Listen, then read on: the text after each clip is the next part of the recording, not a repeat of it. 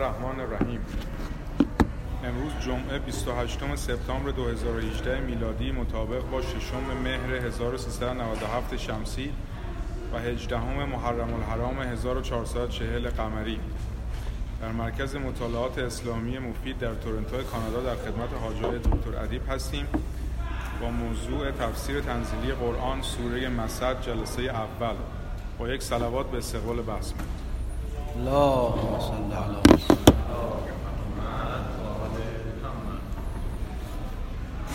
بسم الله الرحمن الرحیم.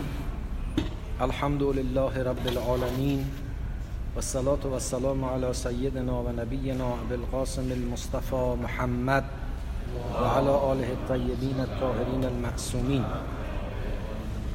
اعوذ بالله من الشیطان الرجیم. بسم الله الرحمن الرحیم. تبت یدا ابی لهب و تب ما اغنا عنه ماله و ما کسب سیصلی نارا ذات لهب و امرأته حمالة الحطب فی جیدها حبل من مسد. صدق الله العلی العظیم. خب در اعداد صوری که به ترتیب نزول قرار شد که در مورد اونها بحث کنیم، ششمین سوره مسد هست، اگرچه در ترتیب مصحف شریف سوره 111 هست، ولی در ترتیب نزول در منابعی که نقل کردن، حالا من قبلا مفصل راجع به این که این ترتیب نزول رو چگونه و از کجا آورده ایم عرض کردم که دیگه بهش برنمیگردم. اینو ششمین سوره دانستن، بنابراین مکی بودنش قطعیه و از سالهای آغاز بعثت هم هست. 5 آیه داره، نه در تعداد و نه در ترتیب، یعنی در واقع در چینش آیات، یعنی جابجایی فواصل آیات هیچ اختلافی بین قرائت‌های مختلف نیست، اجماعی است که 5 آیه داره و 5 آیه هم همین ترتیبی است که در مصحف موجود شماره گذاری شده. خب بسم الله الرحمن الرحیم که قبلا بهش پرداختیم، دیگه اجازه بدید که از بقیه سوره شروع کنیم. تبت یدا ابی لهب و تب. ابی لهب کنیه است. کنیه در زبان عربی اسمی است که با نام پدر یا مادر در واقع، یعنی با ذکر کلمه اب یا شروع میشه و در عرف عربی نام بردن با کنیه احترام آمیزتر از نام بردن با اسمه. مثل که ما مثلا در عرف فارسی وقتی کسی رو میخوایم با احترام بیشتری نام ببریم میگیم آقای مثلا حسنی، نمیگیم حسن آقا. اگه حسن حسنی اسمش هست حسن آقا نمیگیم، میگیم آقای حسنی. نام خانوادگی به عنوان لقب یا شهرت ازش یاد میشه در زبان فارسی و یکم احترام آمیزتره. در عربی کسی رو که میخوان ازش با احترام یاد کنن با کنیه از یاد میکنن. معمولا هم خانواده های در واقع اصیل، عریق یا فرهیخته تر از وقتی بچه به دنیا میاد اسم که براش میذارن یه کنیه هم براش میذارن. اینجور نیست که منتظر بمونن اول خدا بهش یه اولادی بده بر اساس اسم اولادش بهش کنیه بدن. از وقتی به دنیا میاد معمولا میذارن.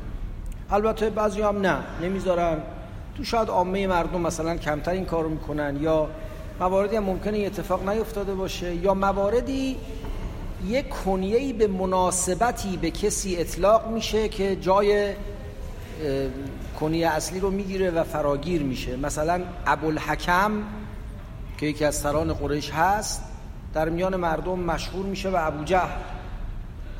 این ابوجهل کنیه است. اگرچه همطور که عرض کردیم کنیه اسم احترام آمیزه، ولی هر لقبی و وصفی هم که به مناسبتی میخوان به کسی بچسبونن با استفاده از همین ساختار کنیه به کار میبرن. مثلا به آدم عینکی میگن ابو نظاره. ابو نظاره یعنی عینکی. با آدمی که عصا دستش میگیره میگن ابوالعصا. در روایات شنیده اید که بعضیا به امیرالمؤمنین علیه السلام میگفتن ابو تراب، چرا که وقتی خوابیده بود در جایی و خاک سر روی حضرت رو گرفته بود، گفتن پیامبر تعبیر ابو تراب کرد، یعنی آدم خاکی، که البته اینو مثلا به معنای تواضع میگیرن، منتها بعضی دشمنان حضرت خاکی بودن رو به معنای نازل بودن گرفتن. بنابراین ابو جهل دیگه احترام آمیز نیست. درسته اصل کنیه احترام آمیزه، ولی ابو جهل یعنی نادان، یعنی کسی که همیشه مصاحبه با نادانی است. این آقا که بهش گفتن ابو لهب، گفتن اصلش در اصل اسمش عبدالعزا بوده، ولی بهش گفتن ابو لهب به این دلیل گفتند او را ابو لهب نامیدن که لپای سرخی داشته، خیلی چهره سرخ و به هر حال سرخ و سفیدی داشته و خیلی لپاش همیشه گل انداخته بوده. شاید به همین دلیل از بچگی بهش گفتن ابو لهب. من نمیدونم در بزرگی بهش گفتن ابو لهب، از بچگی گفتن، ولی گفتن علتش اینه که همیشه لپاش گل انداخته بوده، بهش میگفتن ابو لهب. و این ابو لهب پسر عبدالمطلب، برادر عبدالله و عموی رسول الله صلوات الله علیه و آله است و تنها فردی است که به طور مشخص و با ذکر نام در قرآن علیه او نفرین شده است. افراد دیگری از گذشته تاریخ گاهی وقتا ازشون یاد شده، یا بدون ذکر نام یا با نام، مثلا فرض کنید که موقعیتشون مثل فرعون، از افرادی نام برده شده در قرآن. اما اینجور لعن و نفرین به این شدت و حدت، تنها کسی که در قرآن ازش اینجوری یاد شده ابو لهبه. باز از آدم‌هایی با اوصاف مثل کافرین، کذابین، منافقین و امثال اینها هم در قرآن نام برده شده و لعن و نفرین شدن، ولی باز به صفت شخصی کسی مثل ابو لهب مورد لعن و نفرین قرار نگرفته است. ابو لهب همسری دارد مکنات به ام جمیل، ظاهرا اسمش عوراء بوده، عوراء بنت حرب. حرب پدر ابو سفیانه، یعنی زن ابو لهب خواهر ابو سفیان هست. اون ابو سفیان ابن حرب، این عوراء ابن حرب، او عوراء بنت حرب که مکناس به ام جمیل. و برخلاف این که حالا بعضیا گفتن که مثلا ابو لهب از آغاز کینه از پیغمبر به دل داشت، از روایات اینجوری استفاده میشه که اتفاقا ابو لهب در آغاز نسبت به پیامبر محبتی داشته است. دو سه تا نقل در این مورد هست. یکیش این است که وقتی خبر ولادت فرزند عبدالله به ابو لهب رسید و گفتند که آمنه بنت وهب همسر عبدالله وضع حمل کرده و فرزندش به دنیا آمده، کسی که این خبر رو برای ابو لهب برد یک کنیزی بود به نام ثویبه. وقتی خبر رسید، از فرط خوشحالی ابو لهب به ثویبه گفت تو آزادی، به خاطر این خبر مسرت آمیزی که برای من آوردی تو آزادی. و بعد هم گویا حالا به هر دلیلی، گویا مادر گرامی رسول خدا نمیتونست اون حضرت رو شیر بده یا هر مشکلی که بود، ثویبه در شیر دادن رسول خدا کمک میکرد و در آغاز ثویبه رسول خدا رو شیر میداد، تا اینکه بعداً حلیمه سعدیه از قبیله بنی سعد ابن بکر ابن حوازن آمد و پیامبر رو به صحرا برد. اینجور چیزایی نقل شد. و حتی یک نقل عجیبی در سفینة البحار هست، میگه که ابو لهب در اون اسفل درکات جهنم که هست، گاهی وقتا این پشت دستش تر میشه و اینو میکشه روی لبهاش و خنک میشه، یه استراحت کوچیکی بهش داده میشه. در واقع یک خلاصه هدیه‌ای بهش داده شده در اون عمق فاجعه‌ای که گیر کرده. بعد سوال میشه چرا؟ میگه به خاطر این که از ولادت پیغمبر خوشحال شد و این همین مقدار براش این اثر رو داره، همین خوشحالی از ولادت پیغمبر این اثر رو براش داره. حالا اینا روایاتی است که نقل شده، تقریبا از نظر تاریخی میشه مطمئن شد که دو دختر رسول خدا، یعنی دو دختر میانی، میدونید بنابراین که پیامبر خدا 4 تا دختر داشته، بزرگترینشون زینب بوده و کوچکترینشون صدیقه طاهره فاطمه زهرا سلام الله علیها، در میان این دوتا ام کلثوم و رقیه بوده است، یعنی رقیه و ام کلثوم. ظاهرا این دوتا هر دو نامزد پسران ابولهب بودن قبل از رسالت پیامبر. خب خود اینم نشون میده روابط گرمی میان اونها برقراره بین عمو و برادرزاده، که عمو آمده 2 دختر برادرزاده را برای پسرای خودش خواستگاری کرده. ولی بعد از بعثت پیامبر نامزدی رو به هم زدن و رها کردن و در واقع دختران پیغمبر رو طرد کردن، پسران ابولهب. در جلسه‌ای که پیامبر خاندان قریش رو برای دعوت به اسلام فراخواندن و اون حدیث معروف یوم الدار به اون برمیگرده که به علی ابن ابی طالب علیه السلام که نوجوانی بودن گفتن برو همه قریش رو، همه بنی هاشم رو، بزرگان بنی هاشم و شاخصهای بنی هاشم رو دعوت کن، و دعوت کرد و اینا آمدن خانه پیامبر و پیامبر از اینها پذیرایی کرد. و بعد از این که پذیرایی کرد پیامبر دعوت خودش رو به اینها عرضه کرد و ابولهب مسخره کرد و به هم زد جلسه رو با مسخره کردن و متفرق شد. بار دومی دوباره پیامبر این دعوت رو انجام داد و در اون دعوت پیامبر فرمود که اگر هر کدوم از شما الان اولین پاسخگوی به دعوت من باشید و دعوت من رو اجابت کنید، وصی من و جانشین من خواهید بود. و علی ابن ابی طالب اعلام کرد من اولین مؤمن به شما هستم. ابولهب مسخره کرد همه رو، گفت که ببینید به ابو طالب که خب پیرمردی و بزرگ سنی و شخصیتی حتی قریش بود نه فقط بنی هاشم، به استهزا گفت که خیلی خوب، از فردا پسرت میشه رئیس، تو باید اطاعتش کنی. و خلاصه باز با مسخره مجلس رو به هم زد. و بالاتر از این گفتند که رسول خدا وقتی دعوت علنی رو آغاز کرد چون این بود که رفت بالای کوه صفا. کوه صفا الان دیگه وجود خارجی نداره، یه زمانی بوده، الان دیگه صافش کردن، همین نقطه شروع سعی هست در کنار مسجد الحرام. خب کوه صفا محلی بوده که تقریبا در واقع محل اجتماع بوده، چون یه کوهی بوده کنار، یعنی یک کوه کوچکی، تپه بزرگی بوده از کنار مسجد الحرام، کنار کعبه، و لذا محل اجتماعی بوده، ضمنی که در کنارش هم بازار بوده. بخش‌های زیادی از این مسیر مسعی بازار بوده. مردم معمولا اونجا جمع شدن، اخبار جدید، کاروان‌های تازه وارد، هر تازه‌ای بوده اونجا، خلاصه مثل گوشه هاید پارک لندن بوده، همچین جایی بوده تقریبا. عرض میکنم که پیامبر اونجا فریاد زدن یا صباحا یا صباحا. این یا صباحا یا صباحا شعار اعلام نظر بوده، شعار جمع کردن مردم و عطف توجه مردم برای ابراز نظر. مردم دورشون جمع شدن. حضرت فرمودن که اگه من به شما بگم پشت این کوه یه دشمن غداری میخواد به شما صبح یا شب حمله کنه، از من میپذیرید؟ گفتن بله، ما جز راستی از تو ندیدیم، چرا نپذیریم، قبول میکنیم. حضرت هم فرمودن که من به شما میگم بعد این دنیا دنیایی است و یه عاقبت بدی در انتظار بدکاران، بیایید بدی رو کنار بگذارید. و ابولهب برخاست گفت تبا لک الهذا دعوتنا. حالا اگه بخوام به زبون خودمونی کوچه بازار خودمون بگیم، گفت خاک بر سرت، برای اینا ما رو دعوت کردی، جمعمون کردی. و گفتن که این سوره مبارکه تبت یدا ابی لهب در واقع در پاسخ به اون تبت گفتن، تبت یدا گفتن یا تبت گفتن ابولهب نازل شده است.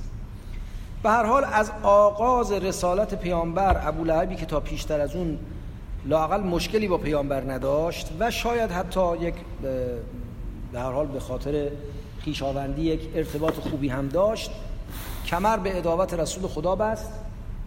نه فقط خودش، همسرش ام جمیل هم به شدت علیه پیغمبر فعالیت میکرد. حالا میرسیم راجع به فعالیت‌های اونم نکاتی رو عرض خواهم کرد.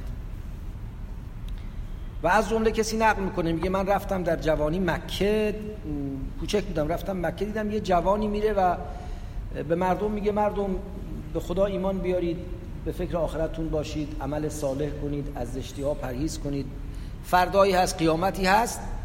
و یه آدم مسنتری پشت سرش حرکت میکنه و با سنگ به این میزنه جوری که پاهای این جوان خونی شده و ازش خون راه افتاده، اینقدر اون سنگ زده به پاهاش، و میگه این دروغ میگه، حرفش گوش نکنید. پرسیدم این جوان کیه؟ گفتن این محمد صلوات الله علیه و آله از بنی هاشم، گمان میکنه پیغمبر شده و حرفای پیامبرانه میزنه.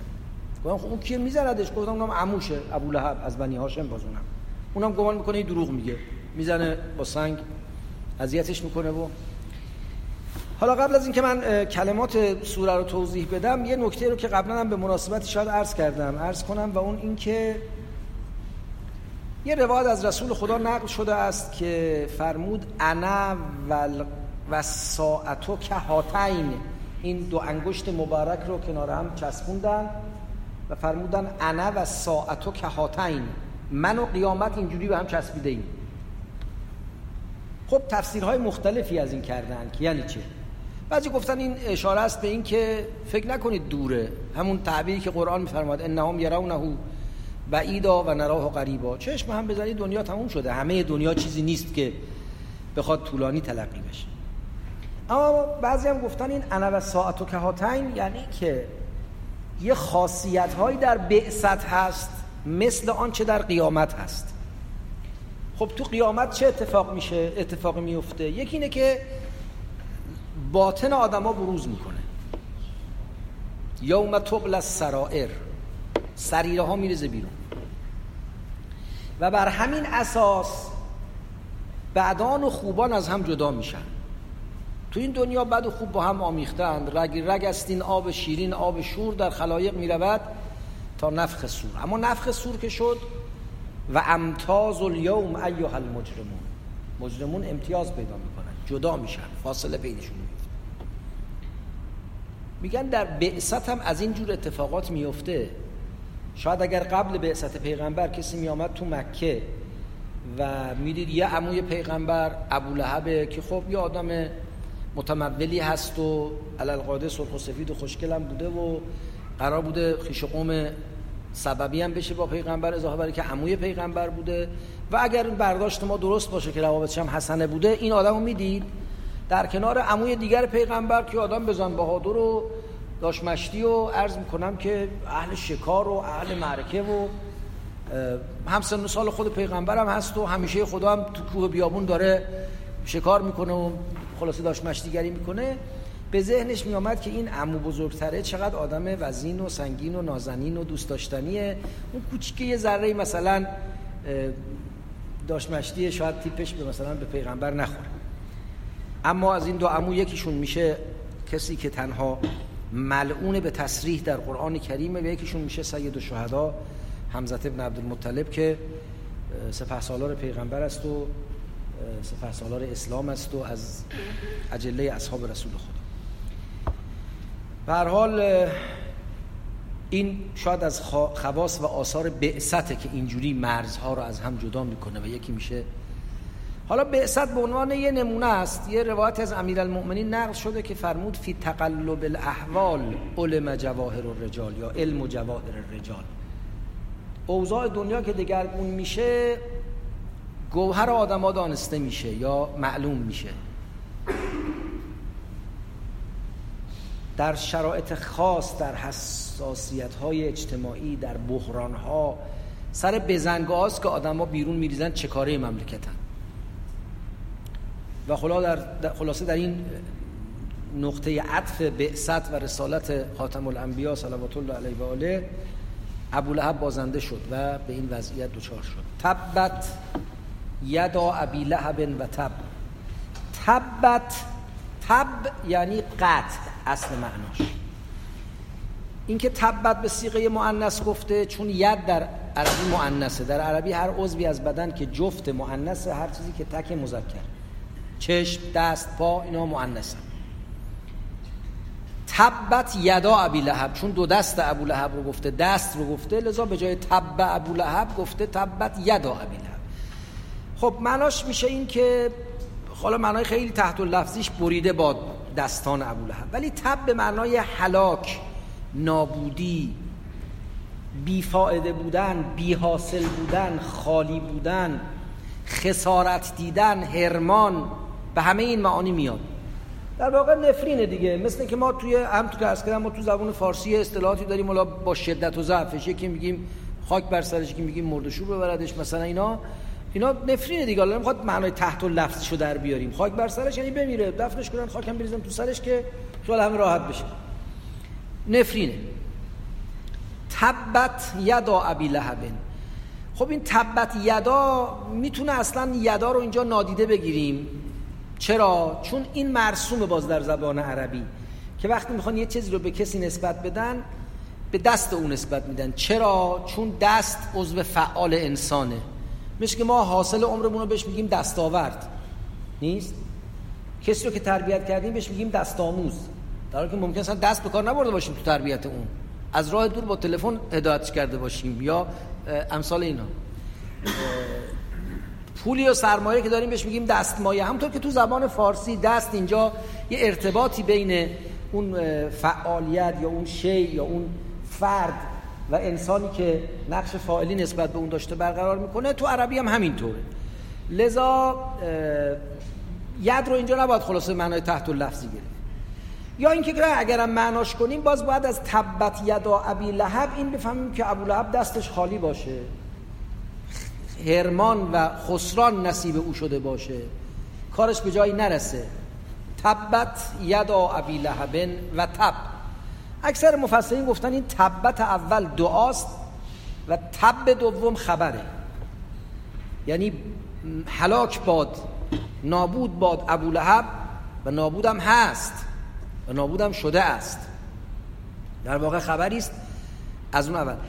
نفرین و دعا وقتی ما میکنیم یعنی از خدای تبارک و تعالی درخواست میکنیم که اتفاق بیفته.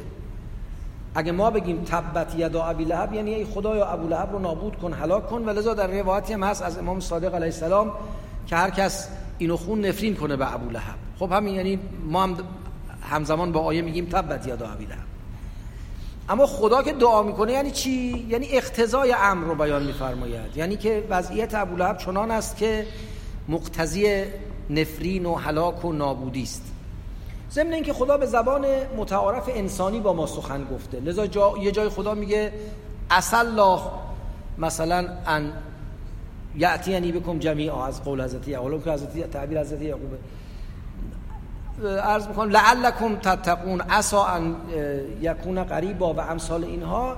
این لعل و عسى یعنی کاشکی، شاید، انشالله، بلکه، بشه. اینا تعابیری است که ما تو زبان به کار میبریم. برای خدا کاشکی و انشالله و شاید بشه وجود نداره. هر چیزی برای خدا قطعیه، به اراده قطعی او تعلق میگیره.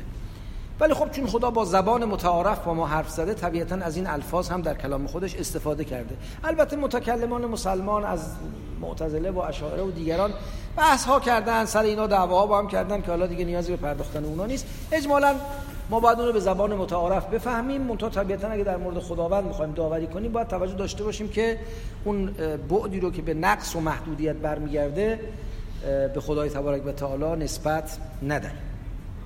تبت یدا ابی لهب و تب.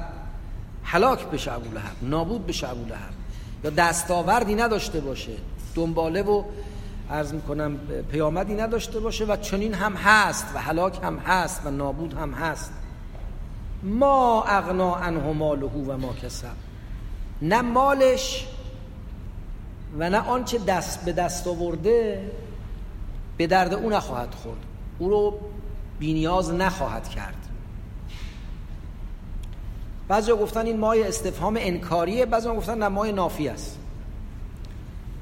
باز در روایتی هست که وقتی که پیامبر ابو لهب رو برحذر می داشت که نکن، چنین نکن، این حرفا رو نزن، این کارا رو نکن، عذابی است و قیامتی است. میگم من هم پول زیاد دارم، هم بچه‌هام مثلا قلدرن، گردن کلفتن و من مشکلاتمو حل میکنم، تو رو به فکر خودت باش. کنایه از این که تو فرزند ذکور نداری یا کنایه از این که تو وضع مالیت خیلی خوب نیست. یعنی این چیزا مال بیچاره فقیراست، خلاصه مال آدمایی است که دستشون به جای نمیرسه. ما وضعمون خوبه، اونجاش هم درست میکنیم. این نگاهی است که خیلی جاها قرآن اون رو نقل کرده که ما قبلا هم خدمتتون عرض کردیم. تو سوره کهف هم بهش اشاره میکنه. من فکر میکنم در بیان سوره مبارکه مدثر اینو راجبش صحبت کرد. لذا این آیه در واقع جواب این انگاره غلط یا این سخن غلط ابولهب هست. ما اغنا عنه ماله، مالش او رو بی‌نیاز نمیکنه، و ما کسب، و آنچه دستاورد اوست. حالا دستاوردش میتونه یا آنچه کسب کرده به دست آورده میتونه باز به معنای تمام اون موقعیت و امکانات و چیزایی است که غیر از مال داره. بعضی گفتن ما کسب منظور فرزندانه، چون فرزندان هم جزء دستاوردهای زندگی یا میوه‌های زندگی انسانه. بعضی هم گفتن ما کسب میراثی است که از گذشتگان برده، آنچه از دیگران کسب کرد. سیسلا نارا ذات لهب، سیسلا یعنی به زودی در خواهد افتاد، اصطلاح یعنی افتادن در آتش. سیسلا نارن، به زودی به یه آتشی خواهد رسید، در یه آتشی خواهد افتاد، ذات لهب که شعله وره. اصلا لهب یعنی شعله، هم لهب هم لهب، هر دو درسته. حتی تو قرائت هم بعضیا تبت یدا ابی لهب خوندن، ولی خب قرائت های مشهور ابی لهب هست که خب این لهب هم با کسب و هم با تب در واقع رعایت فاصله شده و یه زیبایی هم تناظرش با واژه ابی لهب داره. تبت یدا ابی لهب و تب ما اغنا عنه ماله و ما کسب سیسلا نارا ذات لهب، آتشی شعله ور. لهب یعنی اون شعله و اون لهیب آتش. و امرأته، و همچنین همسرش. این سیسلا در واقع فاعلش ابولهب دیگه، سیسلا هو نارن، در یه آتشی که چنینه، و امرأته و همسرش، عطف به فاعل سیسلا، یعنی همسرش هم تو این آتش خواهد افتاد. حمالة الحطب، گفتیم که اورا یا ام جمیل که همسر ابولهب بوده خیلی مصر به عداوت پیغمبر بود. حالا شاید مثلا اونم تأثیرگذار بوده در تحریک ابولهب.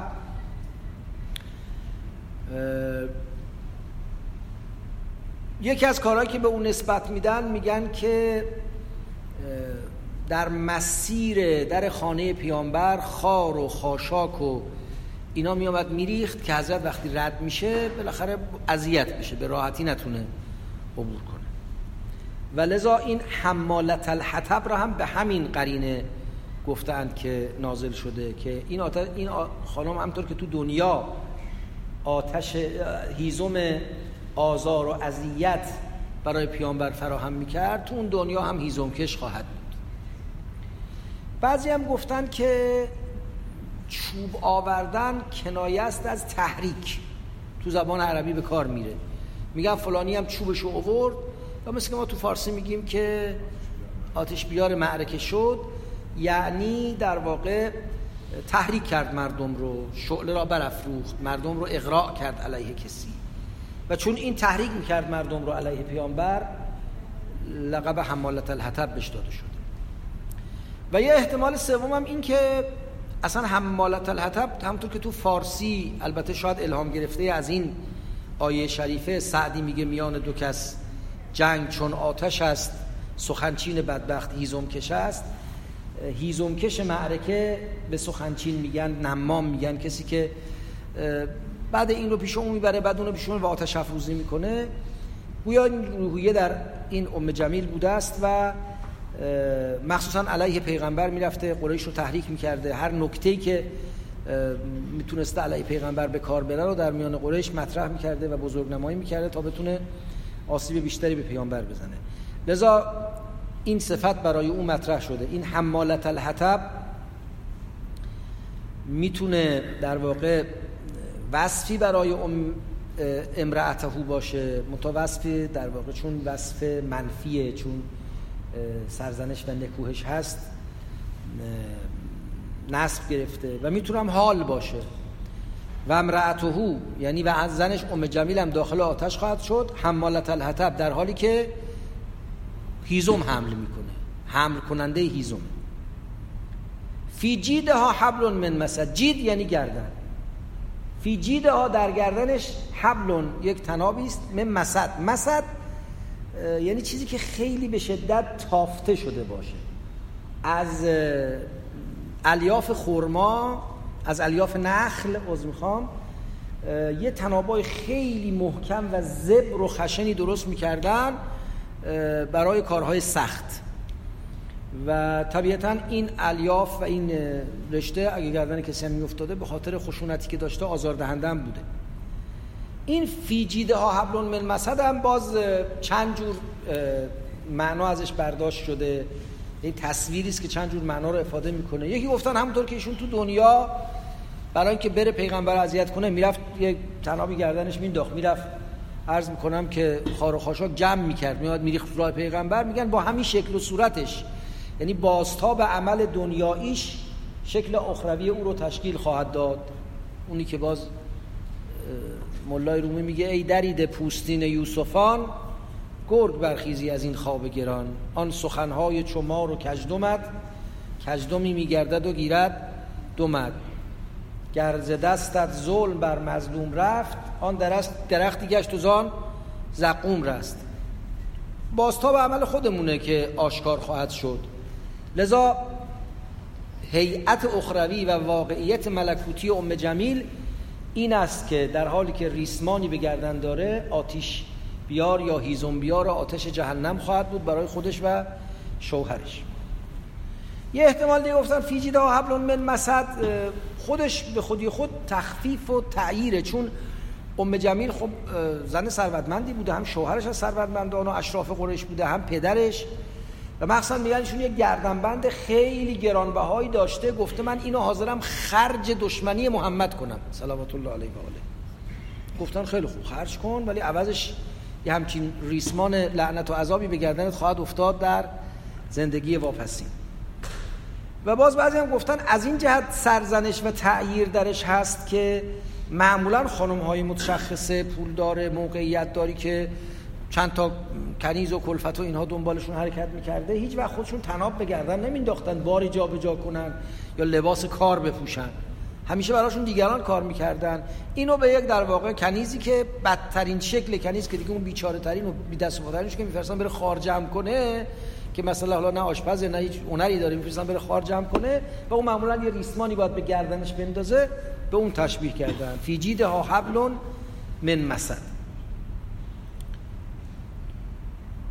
خب این معنای آیات. یه سوال در واقع عقیدتی کلامی اینجا مطرح میشه که سوال مهمی هم هست، مخصوصا مفسران معتزلی خیلی به این توجه کردن و مفسران امامیه هم بهش توجه کردن. مرحوم طبرسی در مجموع البیان بهش پرداخته و علامه طباطبایی هم در المیزان اشاره‌ای بهش میکنه و اون این است که مگر این دنیا دار اختیار نیست؟ اول یه سوال فقهی، آیا بعد از نزول این سوره بر ابولهب واجب مسلمان بشه یا نه؟ گفتن نه دیگه، نباید واجب باشه. چرا؟ چون خدا گفته تو حتما میری تو آتیش. یا اگه مسلمان بشه وقت حرف خدا علیه بالله درست در نمیاد، مثل اون چیزی که خیام میگه که آره، میگه که من می خورم و هر که چون من اهل بود، می خوردن من به نزد او سهل بود، می خوردن من حق ز ازل میدانست، گر می نخورم علم خدا جهل بود. حالا بیش از علم خدا قول خدا علیه بالله دروغ در میاد، بنابراین ابوالهب نباید مسلمان بشه تا این آیه درست پیاده بشه. خب اینو غالبا جواب دادن، گفتن نه اینجور نیست، این آیه وضع ناشی از وضع فعلی، یعنی در واقع نتیجه ناشی از وضع فعلی ابوالهب، تکلیف رو از ابوالهب بر نمیداره. بعد گفتن حالا یا ممکن هم هست ابوالهب بتونه برگرده، راه برگشتی براش هست؟ اینجا دو قول در پاسخ گفتن. بعضی گفتن نه دیگه، برای ابوالهب راه برگشتی بعد از این آیات نیست، کار ابوالهب تمام است. بر این قول اشکال میشه که خب پس مگه این دنیا دار اختیار نیست؟ ابوالهب دیگه تمام شد، اختیار ازش گرفته شد. در پاسخ این گفتن همون قاعده‌ای که الامتناع بالاختیار لا ینافی الاختیار، اگه آدم با اختیار خودش همه فرصت‌ها رو بسوزاند نمیشه بگه من اختیار ندارم. مثال معروفی که قبلا فکر کنم عرض کردیم، میگن اگر کسی از بالای یک ساختمان بلند خودشو پرت کنه پایین، در اون لحظه که پرت میکنه پشیمان بشه و بگه استغفر الله ربی و اتوب الیه، خدایا غلط کردم، توبه. خب این میفته زمین و میمیره و خودکشی هم کرده و گناهکارم هست و باید حساب کتابم پیش خدای تبارک و تعالی پس بده. نمیتونه بگه آقا من که توبه کردم تا زنده بودم. نه، تو خودت رو به یه وضعیتی رسوندی که دیگه راه برگشتی برات وجود نداشت و چون با اختیار خودت به این وضع بی برگشت رسیدی، حاصل اون وضع بی برگشت به پای تو نوشته میشه. الامتناع بالاختیار لا ینافی الاختیار. این پاسخ کسانی است که میگن نه دیگه ابولهب کارش تمام بود. اما کسانی گفتن نه، این آیه هم داره اقتضای کار ابولهب رو میگه، مصداقی اینجا داره میگه. کما این که میفرماید ویل للمکذبین، کما این که میفرماید مثلا ظالمین میرن جهنم، کافرین کذا و کذا میشن، قاعده کارو میگه. یا حتی بالاتر از این، فطبع علی قلوبهم، دلهاشون مهر خورده، یا علی ابصارهم غشاوه، چشماشون پوششی پیدا کرده، یا ختم الله علی قلوبهم گفته میشه. اینا همه اقتضای کفره. اما هیچ وقت تا انسان زنده است راه برگشت بسته نیست. میگن که استفاده میکنن از اون آیه‌ای که در پاسخ فرعون گفته شد. فرعون وقتی که در غرقاب قرار گرفت و دیگه حتی اذا ادرکه الغرق، داشت غرق میشد و از بین میرفت، گفت الان به خلاصه خدای موسی و هارون ایمان آوردم. بعد قرآن میفرماید که الان وقد عصیت من قبل، الان ایمان آوردی دیگه، الان وقتش گذشته. اصطلاحاً به اون وضعیت در فرهنگ روایی ما میگن وضعیت معاینه. معاینه یعنی چیز رو به عین دیدن، دقیق دیدن. اینم که پزشک معاینه میکنه یعنی از نزدیک خودش با چشمای خودش میاد بالین بیمار و همه چیز رو بررسی میکنه. معاینه اون وضعیتی است که آدم با چش خودش میبینه دیگه چه خبره. و میگن در آغاز ورود انسان به جهان آخرت معاینه اتفاق میفته. آیه شریفه سوره قاف هم به این اشاره داره که فکشفنا عنک غطاءک فبصرک الیوم حدید. میفرماید انسان رو وقتی که سوق میدیم به جهان آخرت، به مرحله که میرسه فکشفنا عنک غطاءک، پرده رو از جلو چشمت کنار بردیم، فبصرک الیوم حدید، حالا دیگه چشمت تیز میبینه همه جا رو، تا آخرش میبینه چه خبره. میگن وقتی وضع معاینه بیاد دیگه برگشتی وجود نداره. معاینه وقتی میاد که دیگه امکان برگشت به دنیا وجود نداره. اما از این استفاده میکنن، میگن تا قبل از این مرحله راه برگشت بازه و بر همین اساس راه برگشت برای ابولهب هم باز بوده. اگه ابولهب میاد پیش پیغمبر بعد از نزول این آیه و میگفت که آقا من متوجه شدم که اشتباه کردم و عذرخواهی میکنم، میخوام مسلمان بشم، پیغمبر بهش میگه نخیر تو مسلمان شو برو گم شو. نه، هرگز پیغمبری کار نمیکرد. پیغمبر قاتل حمزه سید الشهدا رو هم بخشید. اومد گفت آقا من مسلمان شدم، توبه کردم. پیغمبر فرمود خب الاسلام یجب ما قبله، کسی که مسلمان بشه و توبه کنه گناهش بخشیده میشه، من تو رو قصاص نمیکنم. فقط یه خواهشی ازتون میکنم، اگه ممکنه تو مدینه نمون، من طاقت دیدنت رو ندارم. اونم گفت باش میرم و رفت. در واقع ازش درخواست کرد، امر بهش نکرد. میتونست طرف بگه نه من میمونم تو مدینه. خب اگه ابولهب میاد به پیغمبر میگه من توبه کردم و مسلمان شدم، که پیغمبر ردش نمیکرد، طردش نمیکرد. بنابراین میشود گفت که این هم همون بیان قاعده است، منتها قاعده‌ای که راجع به یک فرد داره بیان میشه. و حالا واقعیت هم اینه که ابولهب شخصیتی است، آدمی است، روح و روانی داره، شاکله‌ای داره که معلاسف به جای اینکه با این آیات متنبه بشه و مستبصر بشه و راهی برای بازگشت جستجو کنه، بدتر در غی و شقاوت و بیچارگی خودش فرو رفت. نقل میکنن در روایتی که حالا اجمالش رو عرض کنم که کسی میگه من دیدم ام جمیل یه سنگ بزرگی دستش گرفته و داره شعر میخونه. عرض میکنم حالا اگر یادم بیاد شعرش هم، قریش، کفار قریش به وجود مبارک پیامبر که نام گرامیش محمد یعنی ستوده بود میگفتن مزمم یعنی نکوهیده. محمد رو میگفتن مزمم یعنی نکوهیده. ام جمیل شعر میخونه و بعد بیراه میگه به مزمم و میاد و ظاهرا قصدش اینه که بره سنگ رو مثلا با سنگ پیغمبر رو بزنه. حالا اتفاقات میفته، من جزئیاتش کاری ندارم، که یکی از اصحاب پیش پیغمبر و اون ام جمیل بالاخره موفق نمیشه کارو بکنه. اون فرد برمیگره پیغمبر عرض میکنه که آقا داره به شما ناسزا میگه. نه بابا، حضرت میگه نه بابا، داره به مزمم بد و بیرا میگه. من که مزمم نیستم، من محمدم. و در حال خدای تعالی شر ام جمیل رو در اون فرصت از سر پیامبر کم و کوتاه میکنه. خب این اجمال سوره ابی لهب. من بیشتر از این چیزی برای گفتن ندارم. وقتمونم فکر کنم که رو به اتمام است. در یه جلسه سوره ابی لهب تمام شد. استفاده میکنیم از نکات و راهنمایی هایی که دوستان بفرمایید. السلام علیکم و رحمت الله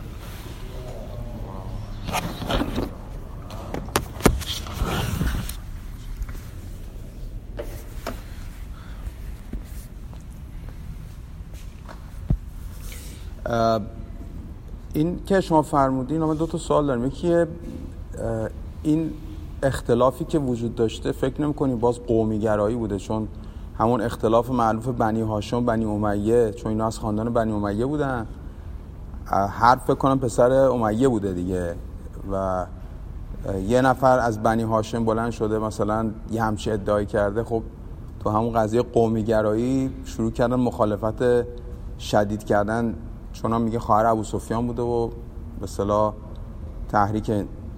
یکم که به اصطلاح این چیزایی که مثلا تو قرآن هست، مثل همین تبت یدا که میگه میتونه عوض بشه، آیا در برای پیغمبران همینطوره؟ مثلا حضرت عیسی به دنیا که میان میگن که وجعلنی نبیا.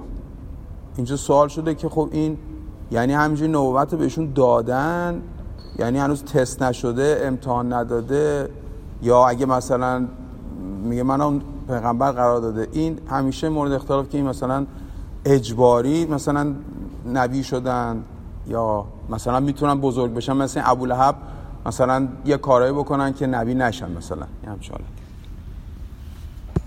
بسیار اولا راجبه بخش اول چی می‌فهمید؟ بله یعنی با توجه به مقبولیتی که شخصیت رسول خدا در میان مردم داشته، محبوبیتی که داشته قبل از بعثت، و با توجه به این که در واقع آنچه مردم رو به اون دعوت می‌کرده همه مضامین ارزشمند انسانی، اخلاقی، معنوی است، و در مقابل اونم هیچی نمی‌خواسته از مردم، و هیچ پیغمبری هیچی از مردم نمی‌خواسته. نه ریاست می‌خواسته، نه پول می‌خواسته، نه موقعیت می‌خواسته.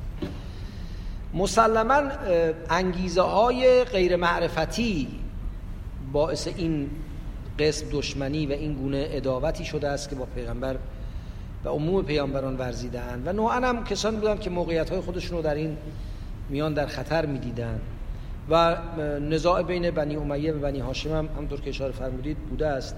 منتها جالب اینه که ابولهب اموی نیست، همسرش از بنی امیه است، و معمولاً معیار انتصاب و معیار موضع‌گیری اجتماعی با مرد خانه بوده، اصلا زن خیلی به حساب نمی آمده. حالا زنانی که از اشراف و صاحب موقعیت بودن مکانتی داشتن، ولی نه در مقابل ابولهب. ابولهب خودش موقعیت حسب و نسبش مهمتر از حتی ابو سفیان شاید باشه تا برسد به ام جمیل. بنابراین نزاع ام جمیل با پیامبر میتونه ریشه هاشمی اموی داشته باشه، ولی نزاع ابولهب دیگه به سختی میتونه همچین ریشه‌ای داشته باشه. اما آنچه در مورد انبیاء الهی صلوات الله علیهم اجمعین فرمودید، باید عرض کنم که اینو اجازه بدید من تقسیم کنم به دو سوال.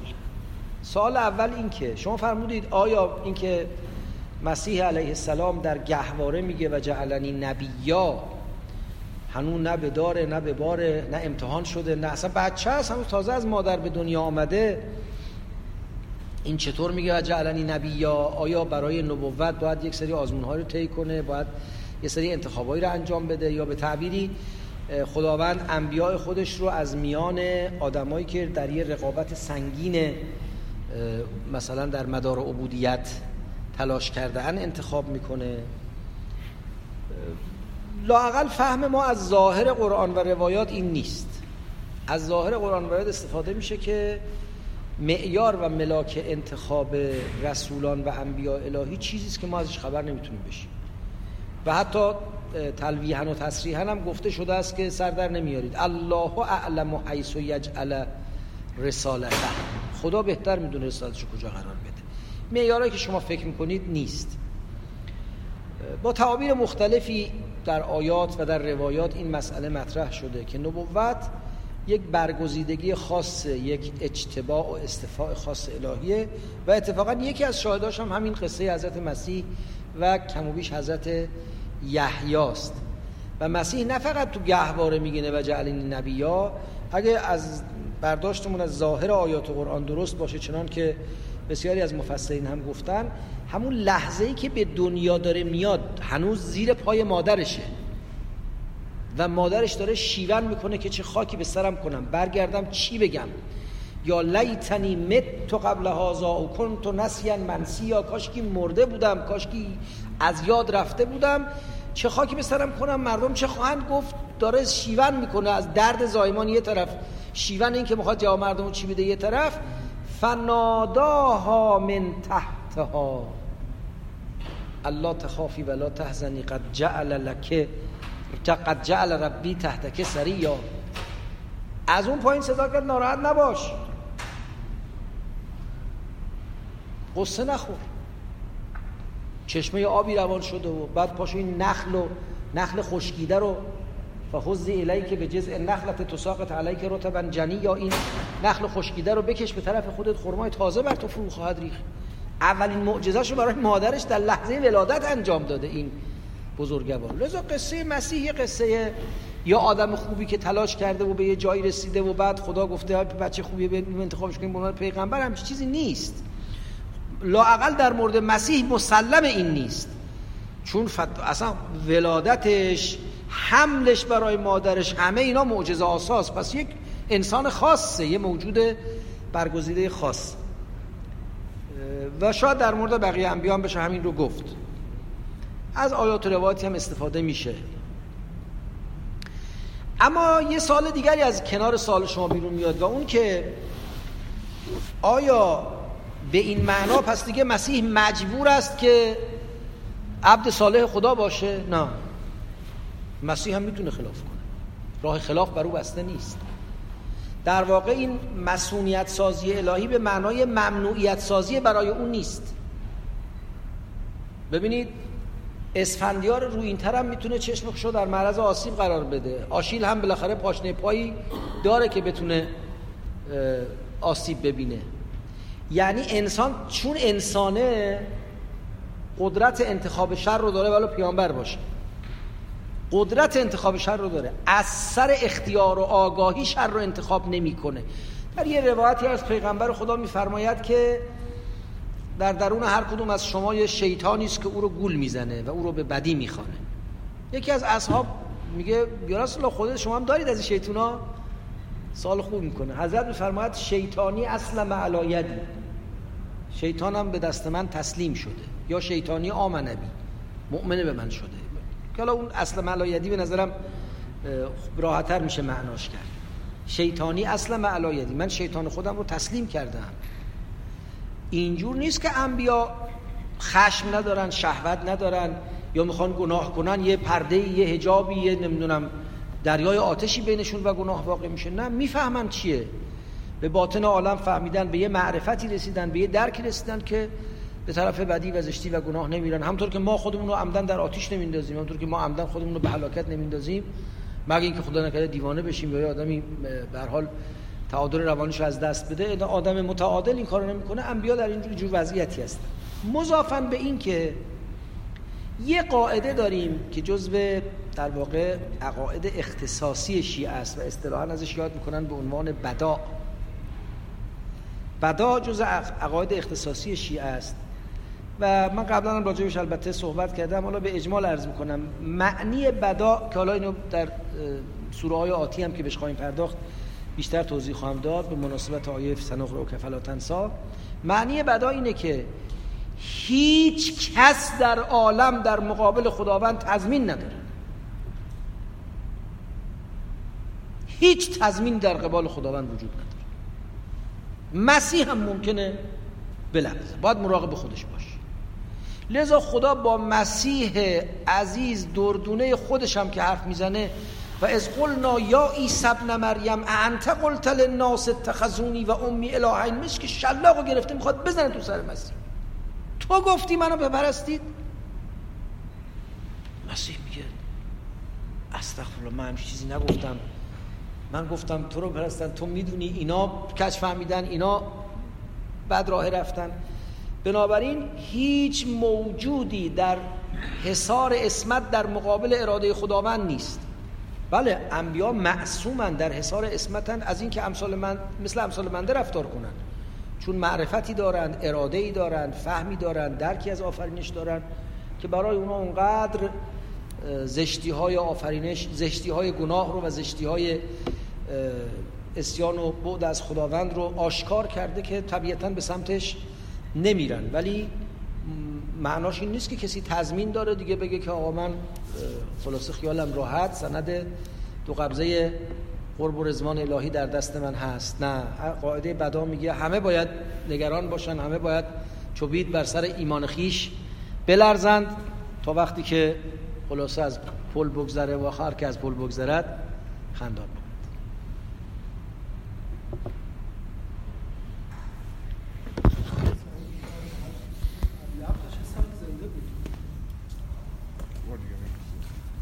تا چه سالی بود؟ یعنی تو کدوم یکی از وقایع بودن؟ ولی در مکه قبل از اسلام، قبل از فتح مکه مرده، اما الان یادم نیست که چگونه و چه سالی مرده، ولی قبل از فتح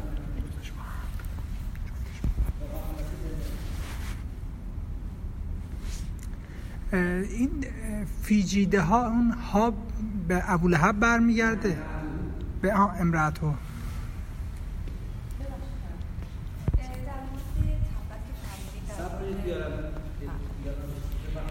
در مورد لعنی که هستش از طرف خداوند هستش، آیا لعن در قرآن بوده موردی که خداوند لعن کرده و بعداً این لعن بر اثر اینکه اون فرد کار درستی انجام داده و برگشته، این لعن برگشته به قول معروف به دعا تبدیل شده باشه؟ و اصلا لعن و دعا در قرآن چه صورت هستش، به چه صورت هست؟ و کلا تو زندگی هم این امکان هست تو زندگی عادی ما که کسی لعن بشه ولی بعد از مدتی روش و عوض بشه و لعن هم ازش برداشته بشه؟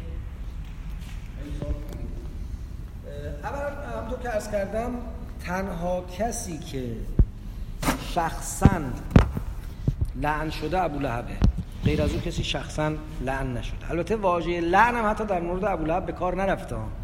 واژه لعن اصلش یعنی دور شدن و گفتن لعن یعنی دور شدن از رحمت الهی. و چرا در جای قرآن راجع به افرادی گفته لعناهم کما لعناهم، اونا رو دور کردیم از رحمت خودمون، راندیم. وقتی لعن از زبان خداوند میاد، همونطور که عرض کردم اقتضای فعل و رفتار و مسیر اون فرد رو بیان میکنه. ولی خداوند که نیاز نداره لعن کنه. کمان که وقتی خداوند درود میفرسته معناش نیست که دعا میکنه و ان الله و ملائکته یصلون علی النبی، اینجوری نیست که خدا نشسته میگه که خدا رحمت کن پیغمبر و صلوات برش بفرست. نه، یصلون یعنی اون رحمت خودش رو سرشار و فراوان نازل میکنه بر پیغمبر و بر اون میباره.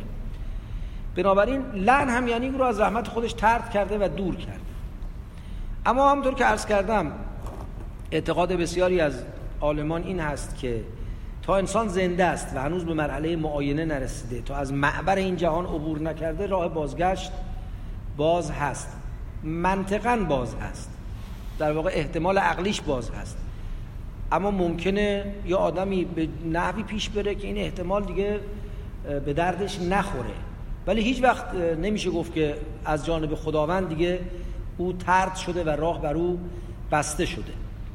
مثل این که فرض کنید که ممکنه یه آدمی که در بدترین درجه تب، نمیدونم در بدترین بیماری، از جای بلندی افتاده، اتفاقاً به دلیلی نجات پیدا کنه دیگه. همونطور که توی جسم ممکنه اتفاق بیفته، در روح هم ممکنه اتفاق بیفته، در شخصیت هم ممکنه اتفاق بیفته و یه کسی از یه نقطه‌ای برگرده، اصلاح کنه، راهش رو عوض کنه.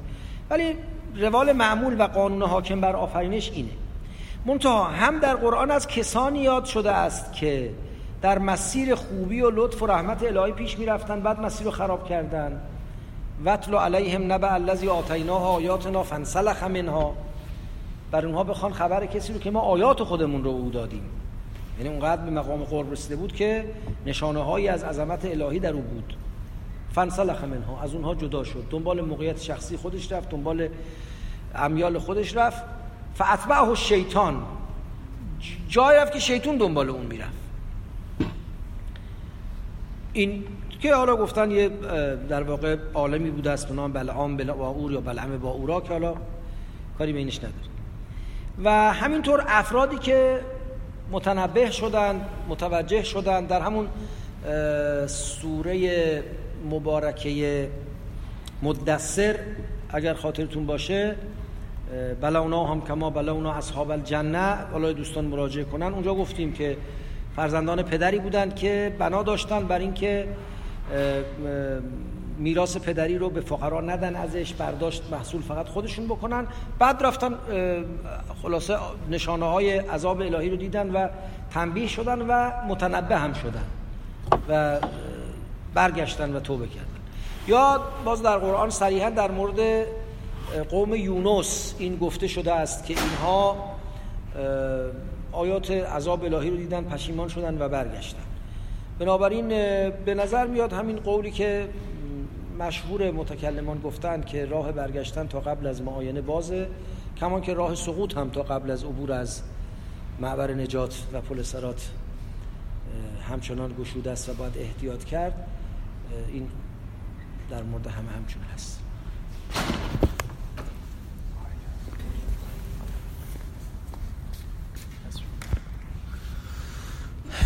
خسته نباشین، دست شما درد نکنه. میخواستم حالا به خود این آیات شاید بر نگرده، ولی تعبیر لعنی که اینجا اومده اگر صلاح بدونید این رو جواب بدین که در واقع لعن جایگاهش خصوصا از نگاه شیعه چگونه است، وضعیت تبیین اخلاقی بین شیعیان و خصوصا توی مثلا زیارت عاشورا ما اون لعنها رو مثلا داریم، در حالی که از امام ابو محمد غزالی لعن رو به عنوانی که از در واقع آفات بیسگانه، آفات اصلی بیسگانه زبان معرفی میکنه و حتی لعن یزید رو هم جایز نمیدونه و قائل با اینکه حالا چیز نداره که دفاع بکنه، میگه کی میدونه شاید توبه کرده باشه و حداقل این است که تو بیاند سیف ساید این استش که آدم لعن نکنه، چون شاید بری اونور ببینی که به هر حال جایز نبودی و این خطاش رو جبران کرده بوده. حالا اگر در مورد یزید مثلا اون بحث رو نداشته باشیم، اما در مورد بزرگان مثلا اهل تسنن ما به هر حال طبق عقایدی که تو شیعه داریم این رو بسیار رایج هست و ایجاد میشه در حالی که با آیه فرض بکنید که ولا تسبوا الذین یدعون من دون الله به نوعی تناقض پیدا میکنه و خلاصه لعن رو از نگاه شیعه و تبیین اخلاقیش میخواستم بدونم که شما چطور میبینید. ببخشید.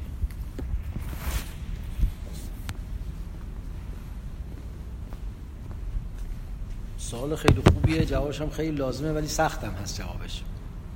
باید یه جوری جواب بگیم که نه سیخ بسوزه نه کباب ها. ببینید، اول بحث لعن رو یکم توضیح بدم که آیا میشه گفت عموما لعن کردن یه کار غیر اخلاقی و ضد اخلاقیه؟ اگر غزالی گفته که لعن یکی از آفات زبانه، منظورش اینه که یه آدمی لعان باشه، یعنی همینطوری به هر کی میرسه بد و بیرا بگه، به همه نفرین کنه، فحش بده. خب این خیلی بده. من یادم میاد که از بزرگان یه وقت به مناسبتی راجع به کسی، یه آدم پلیدی، یه کسی کو برگشت گفت که خدا لعنتش کنه. گفت نه نگو خدا لعنتش کنه، بگو خدا بکشدش. بکشده که بدتر. گفت نه ممکنه قبل از مرگ توبه کنه و بهشت بره، لعنتش کنه یعنی دیگه اجرایی نداره، باید بره جهنم. مردن خیلی چیز مهمی نیست، جهنم رفتن خیلی چیز بدیه. لذا تو روایت هم هست که حتی حیوانات رو هم لعن نکنید. خب اما خود قرآن یه جاهای لعن کرده. خود امام محمد غزالی میگه یجوز لعن الیهود و النصارى و الروافض، میگه جایز یهود رو لعن کنی، مسیحا رو لعن کنی. چرا یزید رو میگه لعن نکنید؟ استدلالی که ایشون میکنه، میگه من برام تمام نیست که شهادت سید الشهدا مستند به یزیده. ممکنه یزید خبر نداشته، ممکنه کار عبیدالله بوده باشه. یزید رو آدم خوبی هم نمیدونه، ازش تمجید نمیکنه، ولی در این حال میگه من مطمئن نیستم که، و اگر همچین کاری نکرده باشه خب آدم بدی هم باشه باز مستحق لعن نیست. این نکته هم در ذهن مبارکتون داشته باشید که یه ذهنیتی در میان عامه وجود داره که البته اهل حدیث بیشتر رو این تاکید میکنن، ولی حتی اشاعره هم اینو دارن، بعضی گروه‌های دیگر از اهل سنت هم دارن، و اونم این است که گمان میکنن اون نسل‌های اولیه مسلمان‌ها یه نوع قداستی درشون بوده است، یه روایتی رو از رسول خدا نقل میکنند که اینو ابن تیمیه خیلی روش مانور میده. میگه حضرت رسول فرموده است خیر القرون قرنی ثم الذین یلونهم ثم الذین یلونهم. قرن یعنی یک گروه، قرن هستش یعنی یه فاصله زمانی که یک نسل درش زندگی میکنه. لذا 30 سال 35 سال رو گفتن قرن. حالا الان امید به زندگی بالاتر رفته، لابد قرنم باید طولانی‌تر بشه. فاصله زمانی یک نسل رو میگن قرن. بعد به مردمانی هم که در یه فاصله زمانی یک نسل زندگی میکنن، یه نسل میگن یه قرن. بنابراین روایت اگه گفته باشه رسول خدا که ما نمیدونیم فرمودن یا نه، فرموده حضرت خیر القرون قرنی، بهترین نسل، بهترین آدما مردم روزگار منن، ثم الذین یلونهم، بعد اونایی که بعد اینا میان، و بعد هم گروه بعدی که بعد اونا میان. و به همین دلیل در میان اهل سنت صحابه یعنی معاصران پیامبر و تابعین یعنی نسل بعد از معاصران پیامبر و تابعین یعنی نسل سوم بعد از اینها خیلی محترمن. حالا محترم، ما هم احترام میذاریم، خدا همشون خوبانشون رحمت کنه، اما حجیت برای اینا قائلن. میگن اگه فهمی اونا از قرآن دارن برای ما حجته، اگه مطلبی رو اونا نقل کردن برای ما حجته. بر این اساس غزالی فلاسفه رو تکفیر میکنه. غزالی در تحافت الفلاسفه در 20 مسئله به فلاسفه حمله میکنه، تو 17 مسئلهش میگه اینا نفهمن، تجهیلشون میکنه، اما در 3 مسئله تکفیر میکنه. چرا تو این 3 مسئله تکفیر میکنه، تو 17 تا تکفیر نمیکنه؟ میگه برای اینکه در 3 قرن اول، 3 نسل اول، یعنی صحابه و تابعین و تابعین هم یک افرادی قائل به اون حرفای بی ربط فلاسفه بودن، بعضی از معتزله، بعضی از شذوذ قائل به این حرفای بی ربط فلاسفه بودن، پس این کفر نیست. اما این 3 موردی که فلاسفه گفتن و هیچ که توی صحابه و تابعین نگفته، این دیگه کفر. این ذهنیت داشته باشید. خب یزید توی محاسبات جناب غزالی از تابعینه، تابعین که چی؟ خلیفه مسلمینه و به این راحتی نمیتونه علیهش موضع بگیره، مخصوصا غزالی که به هر حال تا آخرش هم وفادار به خلافت عباسی هست و به گونه‌ای حتی توجیهگر در واقع قدرت بنی العباسه. بنابراین اینجور نیست که مطلق لعن چیز بدی باشه. قرآن بارها لعن و نفرین علیه ظالمین، منافقین، کفار، نمیدونم ستمگران، چه موارد مختلفی رو مطرح کرده. بنابراین نمیشه گفت لعن اصولاً یه کار خلاف. اما اینکه در پاره از متون شیعی نسبت به بعضی از افراد لعن شده، 2 مطلب راجع به این باید بگم و بعد بیام راجع به روزگار خودمون این نکته رو عرض کنیم. 2 مطلبی که باید بگم، یکی این است که ببینید نزاعی که در قرن اول میان اهل بیت پیامبر و دیگران اتفاق افتاد، این نزاع یه بخشایش فقط محاجه بود و سخن گفتن بود، مثل آنچه در روزگار امیرالمؤمنین اتفاق افتاد و یه بخشایش کشید به جنگ و جدل در روزگار قبل از خلافت امیرالمؤمنین منظورم هست. یه جایش کشید به جنگ و خونریزی مثل آنچه در دوران خلافت امیرالمؤمنین و دوران امام مجتبی اتفاق افتاد. بعد به فاجعه خونبار کربلا ختم شد و بعدم در واقع دو تا مسیر از هم جدا شد. این دعوا سر لحاف ملا نصرالدین نبوده. این نکته خیلی مهمی است. ما الان چون که جنگ حیدری نعمتی تو همه ادیان می‌بینیم، بین مسلمان‌ها هم می‌بینیم، بین شیعیان هم می‌بینیم، بین رفقای خودمون هم می‌بینیم، بین آدمای خوب هم می‌بینیم، دعوای سر لحاف ملا نصرالدین هم می‌بینیم، خیال می‌کنیم بابا حالا یه چیزی شده، حالا تو خلیفه باش یا تو خلیفه باش. اصلا دعوا بر سر قدرت و ریاست نیست، بر سر مال دنیا نیست. امیرالمومنین میگه که بلا، میفرماید که بلا کان تحت ایدینا مما ازلته السماء فدکن فشحت فیها نفوس قوم و سخط عنها نفوس آخرین. در تمام آنچه زیر آسمان بود ما یه فدکی داشتیم، یه عده‌ای بخل ورزیدن و مال خود کنن، یه دم بخشیدنش. و ما اصنع بفدک و غیر فدک و نفس مزانها قدن الجدس. منی که فردا میخوام برم توی خاک، برم تو قبر، میخوام فدک چیکار کنم؟ دعوا سر مال نیست. نمیگم الان دعوای من آخونده عمامه به سر با آخونده وهابی هم به همون قداستی است که دعوای امیرالمؤمنین با مخالفان خودشان، این خلط نشه. دعوا سر مال نیست، سر قدرت نیست. امیرالمؤمنین فرمود لا اسلمن ما سلمت امور المسلمین ولم یکن جور الا علی خاصه. تا وقتی امور مسلمین درست اداره میشه من حرفی ندارم، منم تسلیمم. به من ستم میشه خب بشه، من تحمل میکنم.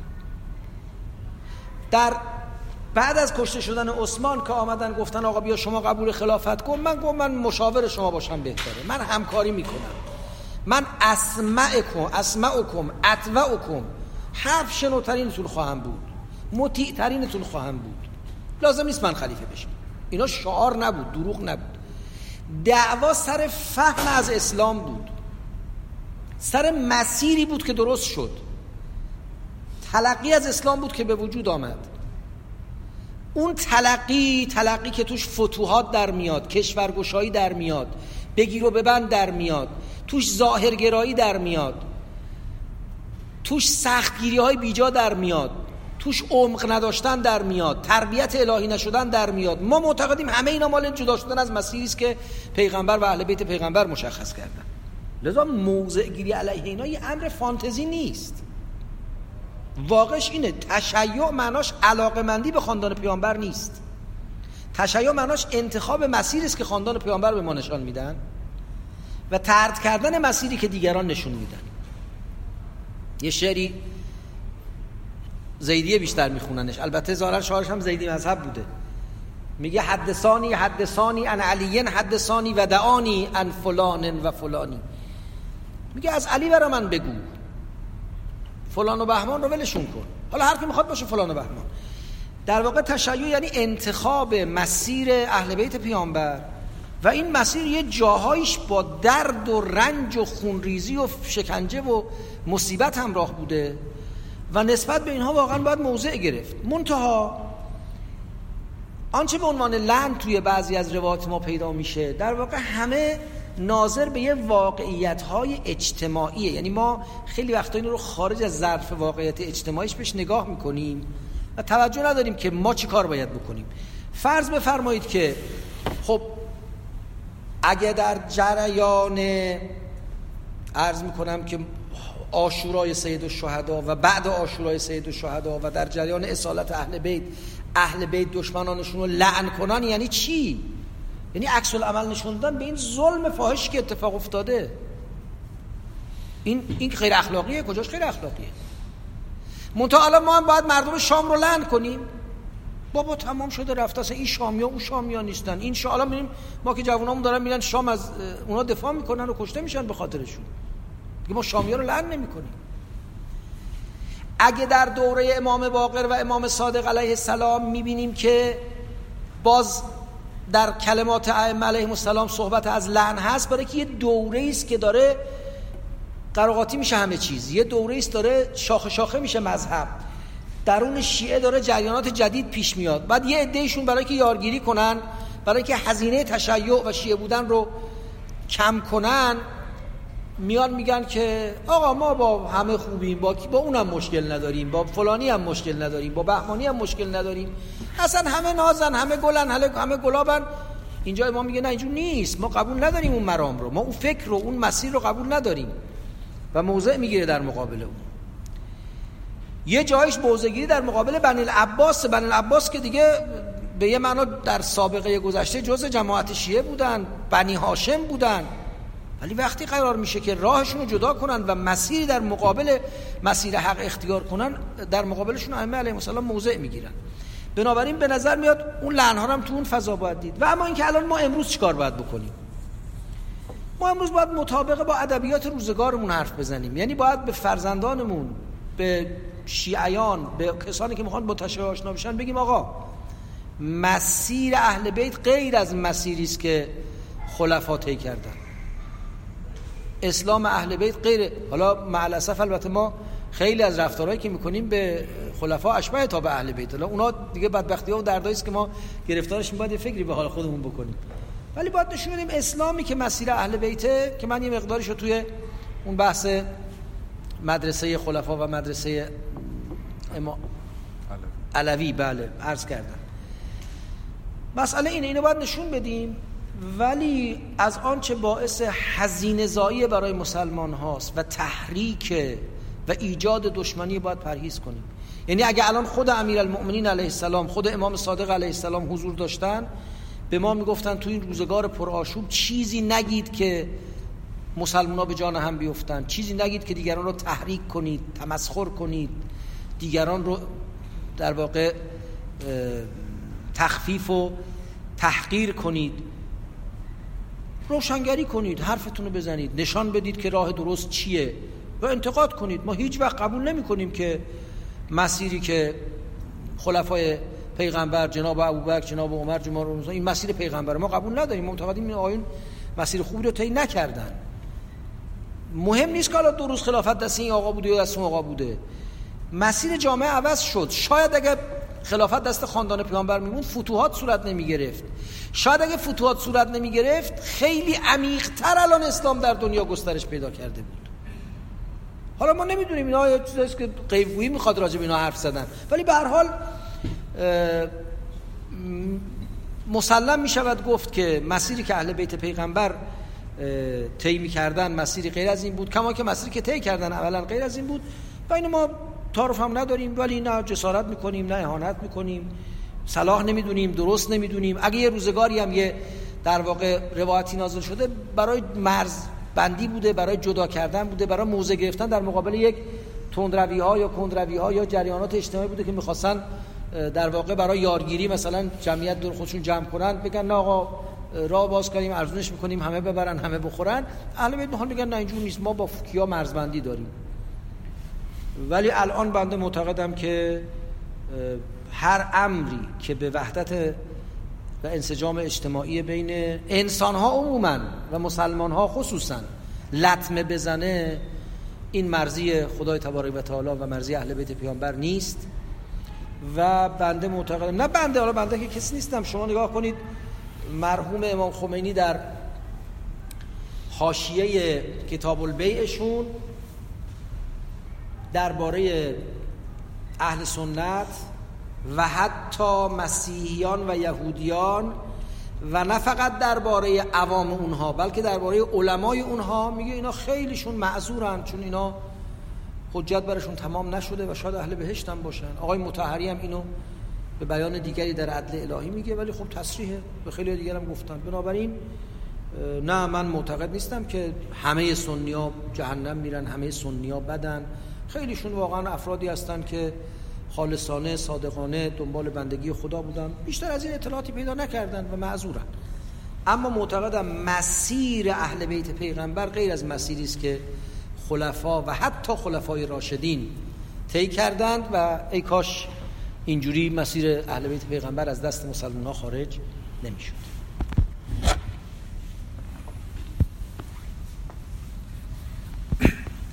یه مقدار جواب سوال منو یه مقداری گرفتم، ولی به نظر میاد اگر از منظر تاریخی به قرآن نگاه بکنیم، آیات قرآن یک به نوعی تاریخ صدر اسلام رو بیان میکنن و ابولهب یه حرکاتی رو انجام داده، در جواب حرکات ابولهب این کار انجام شده و اینو میشود الانم مطرحش کرد.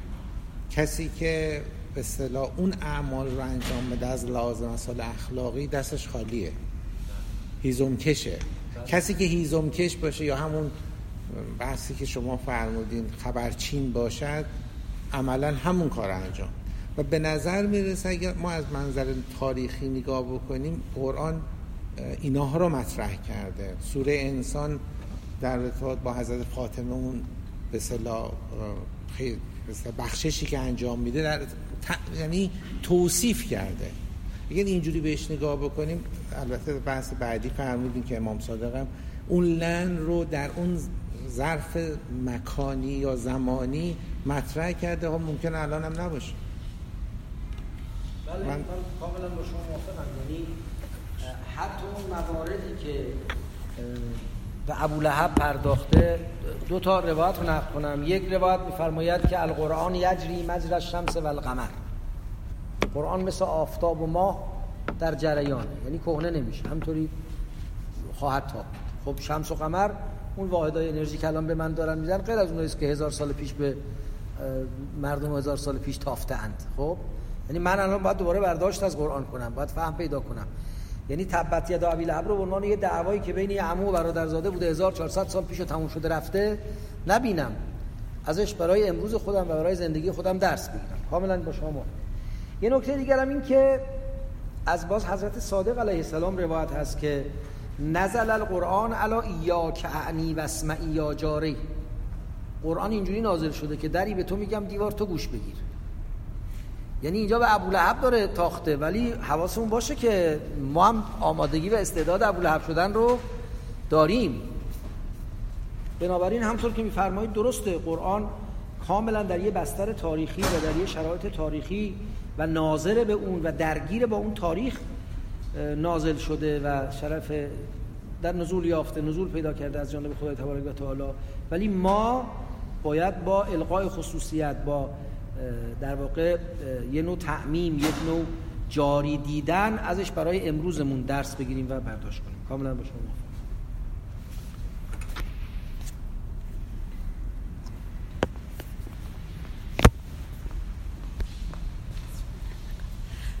ببخشید دکتر، در ارتباط با اسمت پیامبران شما صحبت فرموده بودین.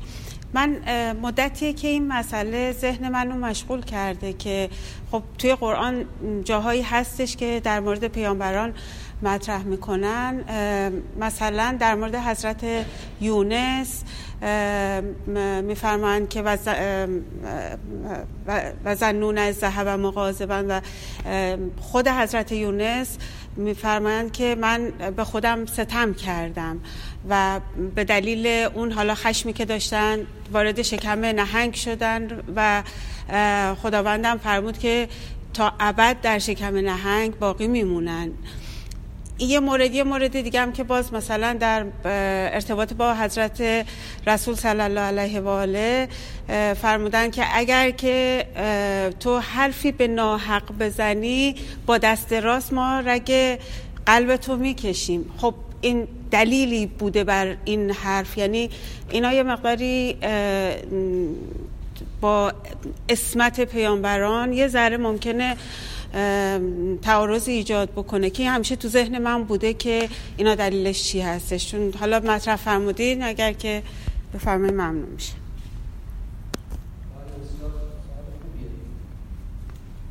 اول یکم همراهی کنم با سوال شما. تقریبا میشه گفت که هیچ کی از پیامبران خدا نیست که الا که در قرآن یک حمله بهشون شده. دیگه ملایم ترینش به همین مسیح علیه السلام است که آیا تو گفتی اینجور. به موسی حمله شده، عرض میکنم که به آدم که گمراه و خطاکار دانسته شده و همینطور خلاصه از خجالت همه انبیا قرآن در آمد. خب این با عصمت انبیا چه نسبتی داره؟ مرحوم سید مرتضی علم الهدی کتابی داره برای راسوریز کردن این مشکل و به نام تنزیه الانبیا و اونجا سعی میکنه تمام اینا رو توجیه کنه. بعضی وقتا هم توجیهاتش انصافاً دیگه خیلی بارد و بیمزه و نچسبم هست، خدا رحمتش کنه انشاءالله. ولی ما یکم معنی عصمت رو روشن کنیم. چیه عصمت انبیا؟ یعنی چی؟ اولا این که اون قدر مسلمی از عصمت که ما ازش دفاع میکنیم این است که انبیاء الهی در مقام دریافت وحی و فهم وحی و عمل به وحی و بیان وحی و ابلاغ وحی دچار خطا نمی‌شدن. با تضمین الهی، با کمک خداوند از این مخاطر در امان. این یکی. دوم این که آمدن عالماً اون جایی که میدونستن این کار خلاف رضای خداونده انجام نمیده. خب این موردی است که میشه به اصرار راجبش وایساد. پاره از علما خیلی بیشتر از این میدونن دامنه عصمت رو. من راجب حداقلش دارم حرف میزنم. این حداقلش منافاتی با این نهیب‌های قرآنی نداره. این نهیب‌های قرآنی نشان دهنده اینه که انبیا در عین اون مقام و منزلت و برگزیدگی که دارن انسانن. یه جایی ممکنه اشتباه کنن، یه جایی ممکنه کم بیارن. در مورد حضرت یونس که اشاره فرمودید ما اینو توی سوره قلم عرض کردیم. دو تفسیر هست. تفسیری که در خود کتاب مقدس هست، در عهد عتیق هست و به نظر میاد اون تفسیر بر تفسیری هم که پاره از علمای مسلمان کردن ترجیح داره اینه که یونس احساس کرد که داره قرار نبی بشه، قرار به نبوت برانگیخته بشه. به ذهنش آمد برم یه جایی که این تکلیف به من تعلق نگیره. یه قاعده‌ای دارن در علما در فقه و اصول میگن تعجیز قبل از وقت جایزه. یعنی چی؟ میگن اگه اذان گفتن و شما آب داری خب باید وضو بگیری نماز بخونی، اما اگه قبل از اذان آبو ریختی، الان دیگه اذان گفتن آب نداری، میتونی تیمم کنی. مثلا سرد خیلی زمستون میای وضو بگیری خیلی مشکله. حالا اینکه مصداقش این هست نه نمیخوام از فتوا نقل نمی‌کنم، این هر کی به مرجع خودش مراجعه کنه. مثالشو عرض کردم. میگن تعجیز قبل از وقت جایزه. آدم خودشو قبل از اینکه وقت وجوب فعل برسه عاجز کنه. میگن کار یونس از باب تعجیز قبل از وقت بوده. دیده خدا میخواد پیغمبرش کنه، گفته در میرم یه جایی که اینقدر بین من و این قومی که قرار خدا منو اونجا بفرسته فاصله باشه که دیگه خدای حکیم بفهمه من به درد اینا نمیخورم و سوار کشتی میشه که در بره که این اتفاقات براش میفته. و بعدم که توبه میکنه فارسلناه الی 100,000 او یزیدون. گفتیم خیلی خوب، حالا که فهمیدی دنیا دست کیه برگرد برو 100,000 نفر یا بیشتر رو پیغمبرشونی باید بری کارتو انجام بده.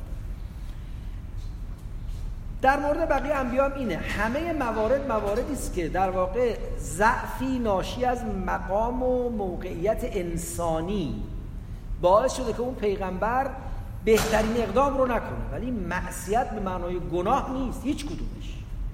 یعنی اینجور نیست که پیغمبر دروغ میگفته، ظلم میکرده، گردن کلفتی میگه، اصلا هیچ این همچین چیزی نیست. همه موارد ولذا ازش گاهی وقتا به عنوان ترک اولا یاد میکنن. یعنی تو اون وقتی که بعد گزینه بهتر انتخاب میکرده به دلیل ضعف انسانی گزینه بدتر انتخاب کرده. خب اونجا هم خدای تبارک و تعالی هم که حالا اینا رو اینقدر دوستشون داره و تحویلشون گرفته و عزیزشون داشته، در عین حال تیغ هم بالا سرشون نگه داشته، تکون خوردن تکونشون داده. همونطور که فرمودید به عزیزترین پیغمبرش میفرماید لو تقول علینا بعض الاقاویل لاخذنا منک بالیتین ولقطعنا منک الوتین. حرف بیجا از قول ما بزنی میگیریم رگ قلبتو پاره میکنیم. خیلی شدید. یا میفرماید لولا ان ثبتناک لقد کدت ترکن الیهم شیئا قلیلا فاذقناک ضعف الحیات و ضعف الممات. اگه ما هواتو نداشتیم یه ذره به سمت اونا متمایل میشدی، ما عذاب دوچندان در زندگی و در مردگی به تو میدادیم. بنابراین خدا با که شوخی نداره.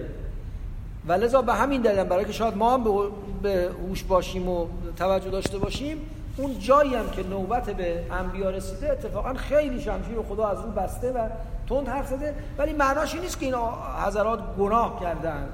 معناش اینه که این حضرات ضمن این که رضای خدا رو لحاظ می‌کردن یه جای انتخاب مرجوح انجام دادن، کاری که باید می‌کردن. و بعدم توقعی هم که از اونها هست با توقعی که از من کفترباز هست خب فرق میکنه دیگه.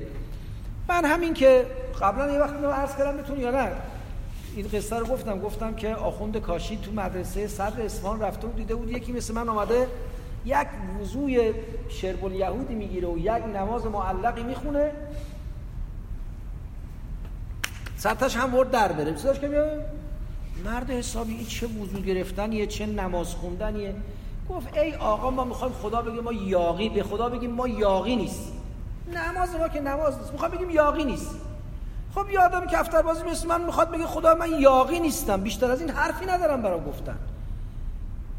خداوند از من نادان یه جور حساب میکشه، از انبیاء عظام، از اولیاء خودش، از عالمان وارسته یه جور دیگه حساب میکشه. اونا باید جواب ذره ذره بدن. ما هم امیدواریم که بین خیلی جوهال خدا ما رو هم خلاصه ببخشه و انشالله از سر تقصیراتمون درگذره. اللهم صل علی محمد و آل محمد.